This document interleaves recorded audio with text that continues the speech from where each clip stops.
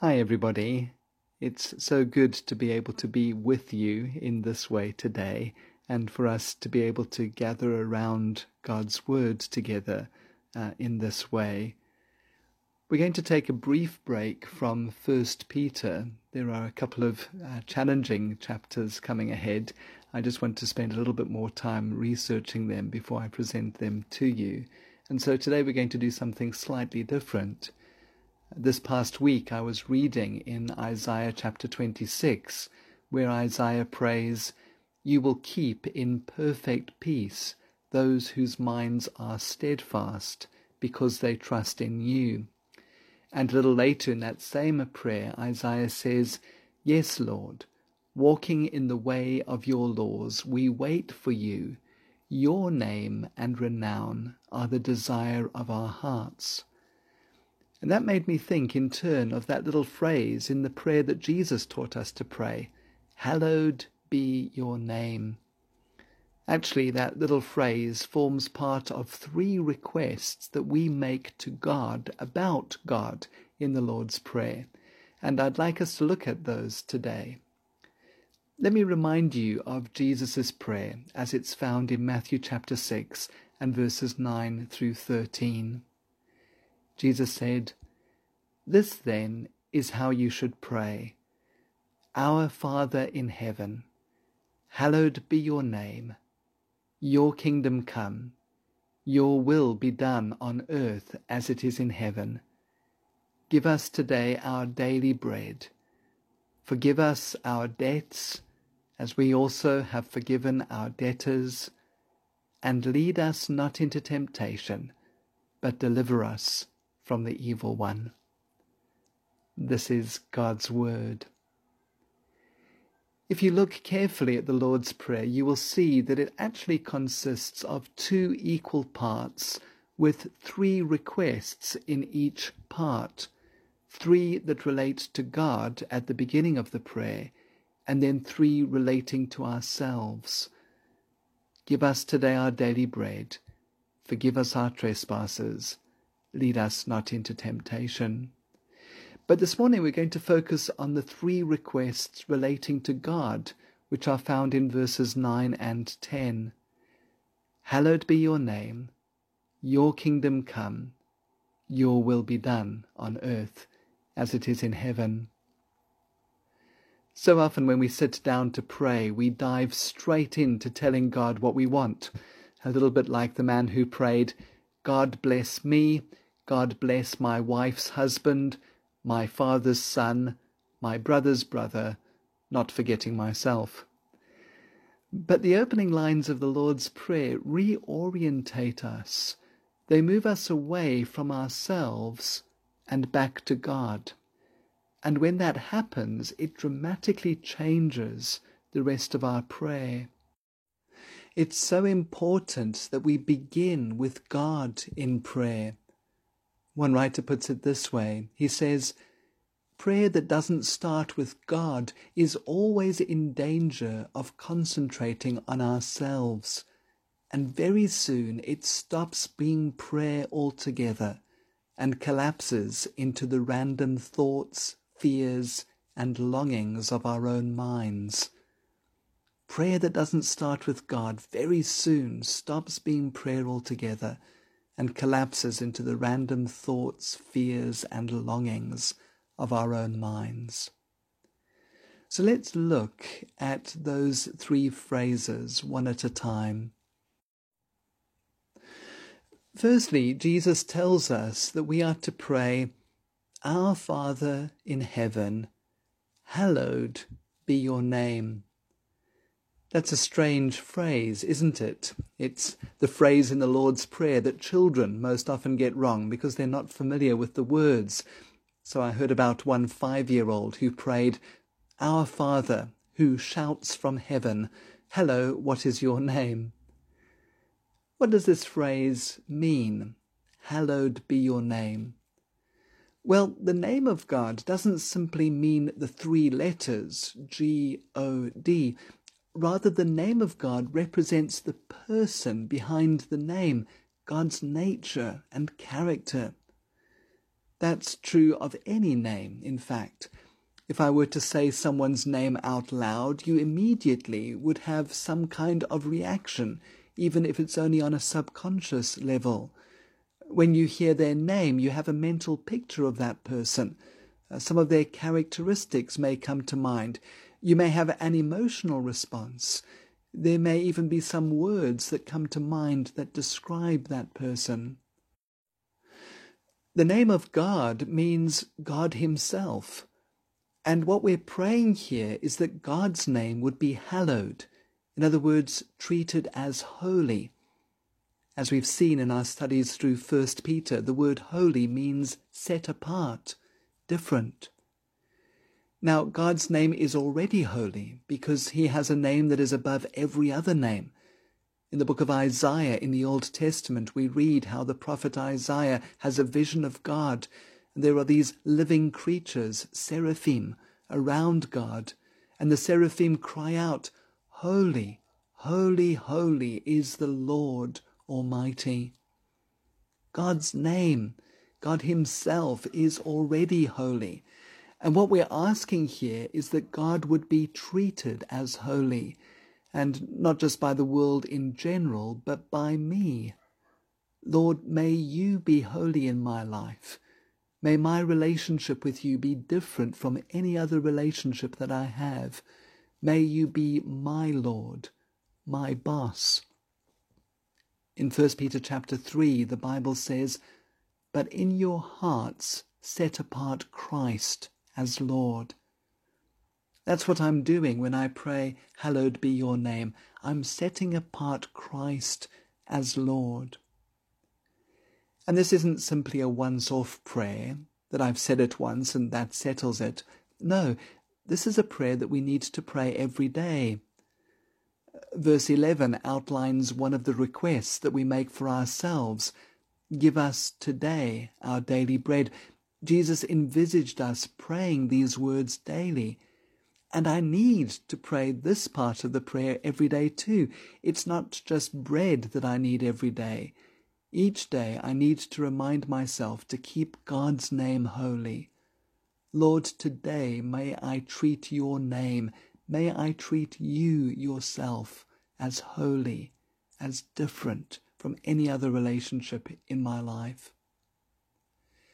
You see, the problem is that we have a name too, don't we? As Pastor John Stott once said, it's a characteristic of our fallen human nature that we are vitally concerned with our own little name.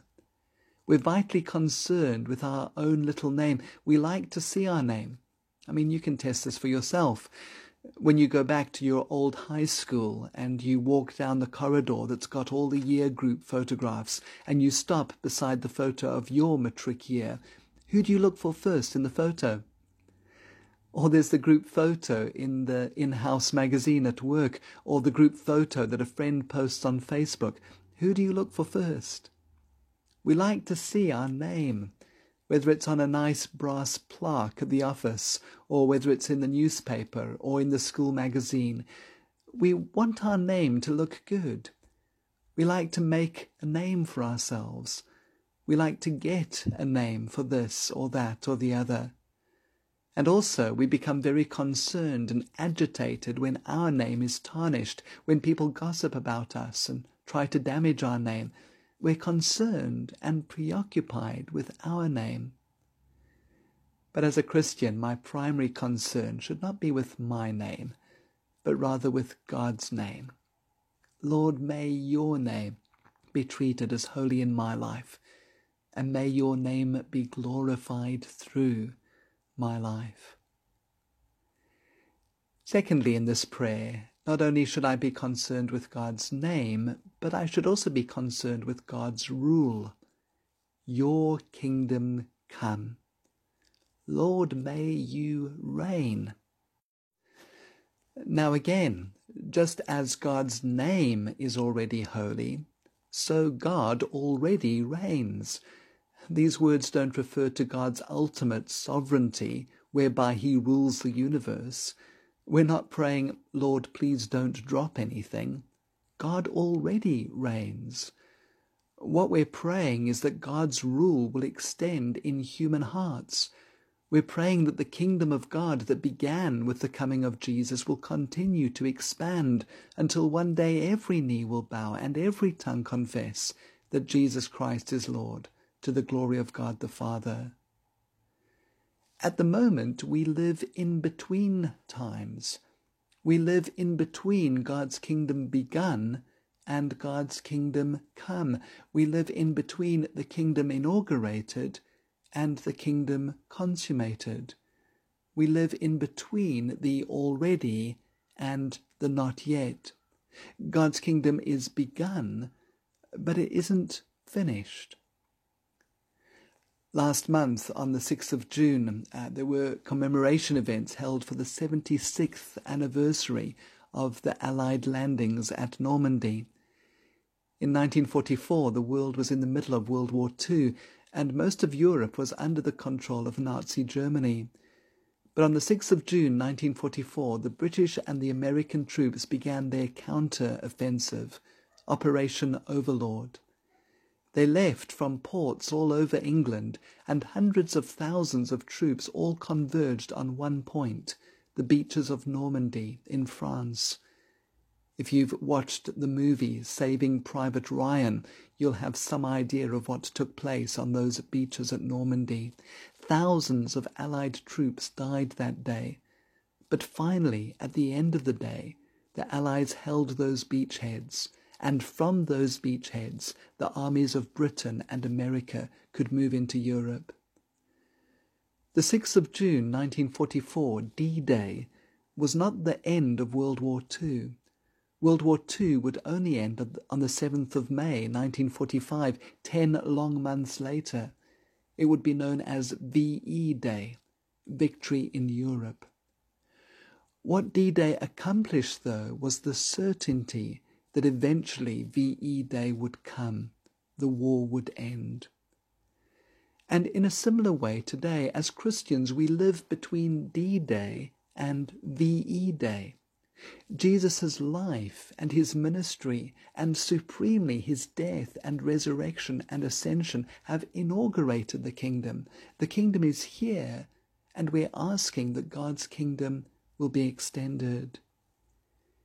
In Mark chapter 4, Jesus speaks about the kingdom of God, and he describes it in this way. This is what the kingdom of God is like. A man scatters seed on the ground. Night and day, whether he sleeps or gets up, the seed sprouts and grows, though he does not know how. It's like a mustard seed, which is the smallest seed you plant in the ground, yet when planted it grows and becomes the largest of all garden plants, with such big branches that the birds of the air can perch in its shade. The kingdom of God is growing, slowly, sometimes unseen, but it is growing. And so we pray, Lord, may your kingdom come. But, as one writer puts it, this may be the most dangerous, exciting, life-altering prayer a human being can ever pray. Because in praying, Lord, may your kingdom come, we're really praying, Lord, in this day, help me to be a part of your kingdom coming. May your kingdom come in my life. May your rule extend in my life. You see, the problem is that we all have a kingdom, don't we? Just like we have a name, so we also have a kingdom. Your kingdom is that little sphere in which what you say goes. Your kingdom is the range of your effective will. That's why you've got a body, because basically what's inside my body is my kingdom. Anything outside my body, well, that's up for grabs.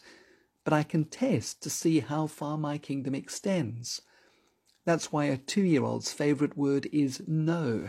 They're trying to work out the extent of their kingdom. If you have 2 children in the back of the car, what's one of the things that they try and do? They try and work out where their kingdom is. They draw a line. This is my kingdom and that's your kingdom, and you'd better not come into my kingdom. And then they have a little war over their kingdoms. Dad, he's on my side. And then what happens? Well, Dad turns around and says, do you want me to come back there? Because Dad thinks that the whole car is his kingdom.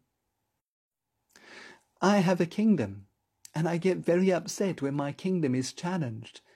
And that's why it's quite difficult to pray this phrase of the prayer, because what am I doing?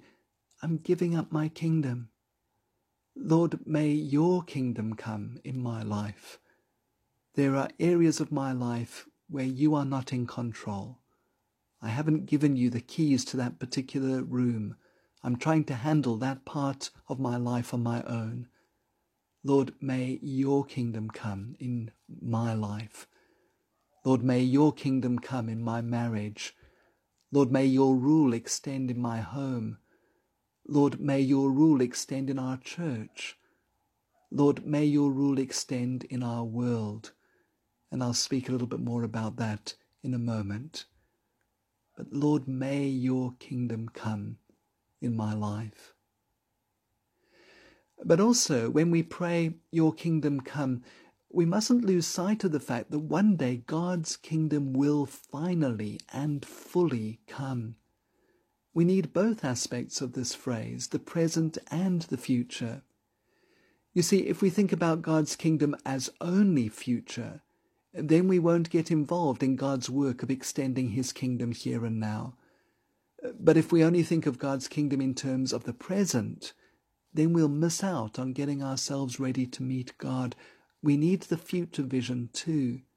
Lord, may your kingdom come. Lord, we long for the day when you will return and sort everything out. Lord, in the words of the book of Revelation, we long for the day when there will be no more death or mourning or crying or pain, for the old order of things has passed away. Talking about the book of Revelation, the second last line in the book, the last words of the Bible, we read how the Lord Jesus says, "Yes, I am coming soon." And the response of the church is, "Amen. Yes, Lord, so be it. Come, Lord Jesus." And I wonder if we can really say that. So often we're so busy building our own little kingdom that we don't want God's kingdom to come just yet. Lord, first let me get my career off the ground. Lord, first let me get married. First let us have some children. First let me enjoy my retirement. But we need to remember that Jesus is coming back, and we need to be ready to meet him, as we most certainly will. And then thirdly, as followers of Jesus, not only should our primary concern be for God's name and for his kingdom, but our concern should be for his will. Your will be done on earth as it is in heaven. You know, only Jesus knew the huge disparity between God's will on earth and God's will as it is in heaven. One commentator says, in heaven, God's will is obeyed by all, spontaneously, with the deepest joy, and in a perfect manner, without a shadow of unfaithfulness. And I need to pray, Lord, may your will be done on earth as it is in heaven. The problem is that we have a will too. Just as we spoke earlier about having a name and having a kingdom, we also have a will. I want my way. I know how things should be run. I could do it better. It's interesting that even Jesus had a will of his own. And even Jesus, who had always submitted his will to the will of his Father, even Jesus in the Garden of Gethsemane prayed, "Father, if you're willing, take this cup from me. Yet not my will, but yours be done." I need to submit my will to God's will. And this isn't blind fatalism, que sera, sera, whatever will be, will be. We're allowed to struggle with God in prayer and ask him for things. And we have accounts in the Bible where prayer seemingly changed God. In one of his books, Philip Yancey says that sometimes he prays like this, "Lord, I know how I would like this to turn out, but your will be done." It isn't fatalism. Actually, this is the safest prayer that we can ever possibly pray.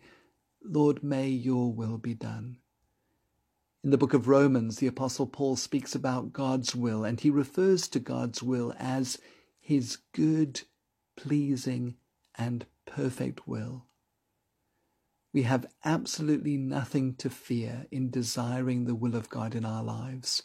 God loves us in perfect wisdom. His will is perfect. As Pastor John Stott puts it, to lose ourselves in the will of God is to find ourselves, to find our true selves. And so today we need a fresh commitment to learning God's will through studying His Word, through our online services, perhaps in our Bible study groups, in our own devotions each day, getting to know God's will in His Word, and then doing God's will.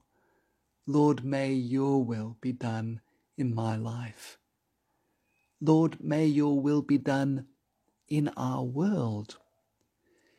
In one of his books, John Ortberg summarizes this phrase of the prayer in this way. He says that when we pray, your will be done on earth as it is in heaven, we are actually praying, make up there, come down here. That's a good paraphrase, isn't it? Make up there, come down here. John Ortberg goes on to say this. He says, sometimes people pray a version of the Star Trek prayer, beam me up.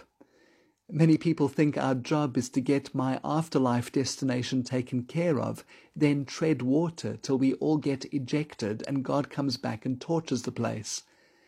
But Jesus never told anybody, neither his disciples nor us, to pray, get me out of here so I can go up there. His prayer was, make up there, come down here. Make things down here run the way they do up there. Jesus told us to pray, bring heaven down here. And this is where the exciting part comes in, because we're able to be involved in this. We have this incredible privilege and responsibility. You see, whenever we feed the hungry, a little bit of God's kingdom comes on earth. Whenever we phone someone who may be lonely and have few friends or family, a little bit of God's kingdom comes on earth. Whenever we knit beanies for the babies at Mowbray Maternity Hospital, a little bit of God's kingdom comes on earth. Whenever we help with a building project for a week at church, whenever we go and visit someone in hospital, whenever we babysit for a single mom, whenever we take a meal for someone who is sick, whenever we teach a Sunday school class, whenever we take some disadvantaged kids on a camp, whenever we do these things, a little bit of God's kingdom comes on earth. What a privilege. Lord, make up there, come down here. I can think of no more exciting work to be involved in than that. All the other things this world has to offer, making money, gaining power, looking good, getting a name, all of that crumbles into dust, slips through one's fingers like dirt in comparison to being involved where God is, bringing heaven to earth. Again, I think it's important to keep the present of God's kingdom and the future of God's kingdom together in our minds and lives here. I'm not suggesting that if every Christian feed the hungry and clothe the naked and house the homeless, then the world will get better and better and better and God's kingdom will come on earth. No, this world is fallen and broken, and it will need an act of God to change it. Thankfully, it's not all up to us to bring God's kingdom on earth. Jesus will come back and restore everything to what it should be. But it's interesting that in 1 Corinthians 15, when the Apostle Paul says that one day the end will come, when Christ hands over the kingdom to God the Father after he has destroyed all dominion, authority and power, he doesn't then say, so relax and sit back and wait for Christ to return. He says, therefore, my dear brothers and sisters, stand firm. Let nothing move you. Always give yourselves fully to the work of the Lord, because you know that your labor in the Lord is not in vain. Or as J.B. Phillips paraphrases it, nothing you do for him is ever lost or wasted. You and I have opportunities each day to bring a foretaste of God's kingdom on earth. In one of his books, John Ortberg tells a wonderful story about the power of prayer, which I'd like to read to you as we close. He writes this: "One of my favorite adventures in prayer involves Doug Coe, who has a ministry in Washington, D.C. Doug became acquainted with Bob, an insurance salesman. Bob became a Christian and began to meet with Doug to learn about his new faith. One day Bob came in all excited about a statement in the Bible where Jesus says, 'Ask whatever you will in my name, and you shall receive it.' 'Is that really true?' Bob demanded. Doug explained, 'Well, it's not a blank check. You have to take it in the context of the teachings of the whole of Scripture on prayer. But yes, it really is true. Jesus really does answer prayer.' 'Great,' Bob said. 'Then I got to start to pray for something. I think I'll pray for Africa.' 'That's kind of a broad target. Why don't you narrow it down to one country?' Doug advised. 'All right, I'll pray for Kenya.' 'Do you know anyone in Kenya?' Doug asked. 'No. Ever been to Kenya?' 'No.' Bob just wanted to pray for Kenya. So Doug made an unusual arrangement. He challenged Bob to pray every day for 6 months for Kenya. If Bob would do that and nothing extraordinary happened, Doug would pay him $500. But if something remarkable did happen, Bob would pay Doug $500. And if Bob did not pray every day, the whole deal was off. It was a pretty unusual prayer program, but then Doug is a creative guy. Bob began to pray, and for a long while nothing happened. Then one night he was invited to a dinner in Washington. The people around the table explained what they did for a living.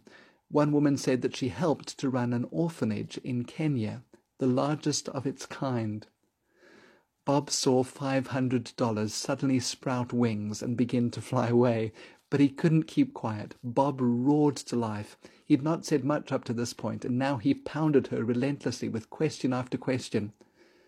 "You're obviously very interested in my country," the woman said to Bob, overwhelmed by his sudden barrage of questions. "You been to Kenya before?" "No." "You know someone in Kenya?" "No." "Then how do you happen to be so curious?" "Well, someone is kind of paying me $500 to pray." She asked Bob if he would like to come to visit Kenya and tour the orphanage. Bob was so eager to go, he would have left that very night if he could. When Bob arrived in Kenya, he was appalled by the poverty and the lack of basic health care. Upon returning to Washington, he couldn't get this place out of his mind. He began to write to large pharmaceutical companies, describing to them the vast need he had seen. He reminded them that every year they would throw away large amounts of medical supplies that went unsold. Why not send them to this place in Kenya, he asked, and some of them did. This orphanage received more than $1 million worth of medical supplies. The woman called Bob up and said, "Bob, this is amazing. We've had the most phenomenal gifts because of the letters you wrote. We would like to fly you back over and have a big party. Will you come?" So Bob flew back to Kenya. While he was there, the president of Kenya came to the celebration because it was the largest orphanage in the country, and he offered to take Bob on a tour of Nairobi, the capital city. In the course of the tour, they saw a prison. Bob asked about a group of prisoners there. "They're political prisoners," he was told. "That's a bad idea," Bob said brightly. "You should let them out." Bob finished the tour and flew back home. Sometime later, Bob received a phone call from the State Department of the United States government. "Is this Bob?" "Yes." "Were you recently in Kenya?" "Yes." "Did you make any statements to the president about political prisoners?" "Yes." "What did you say?" "I told him he should let them out." The State Department official explained that the department had been working for years to get the release of these prisoners, to no avail. Normal diplomatic channels and political maneuverings had led to a dead end. But now the prisoners had been released, and the State Department was told it had been largely because of Bob, so the government was calling to say thanks. Several months later, the president of Kenya made a phone call to Bob. He was going to rearrange his government and select a new cabinet. Would Bob be willing to fly over and pray for him for 3 days while he worked on this very important task? So Bob, who was not politically connected at all, boarded a plane once more and flew back to Kenya, where he prayed and asked God to give wisdom for the leader of the nation as he selected his government. All of this happened because one man prayed. Imagine what would happen and could happen if you and I consistently prayed, "Hallowed be your name, your kingdom come, your will be done on earth as it is in heaven." As I said a moment ago, Jesus expects us to pray these words every day. And so as we go out into this week, each day this week, let's ask ourselves, really ask ourselves, which do we honestly desire? Our name or God's name? Our kingdom or God's kingdom? Our will or God's will? Let's start each day by praying these words, and maybe even pause during the day, a couple of times during the day, and just whisper these words to ourselves. Lord, your kingdom come, your will be done on earth as it is in heaven. God bless you.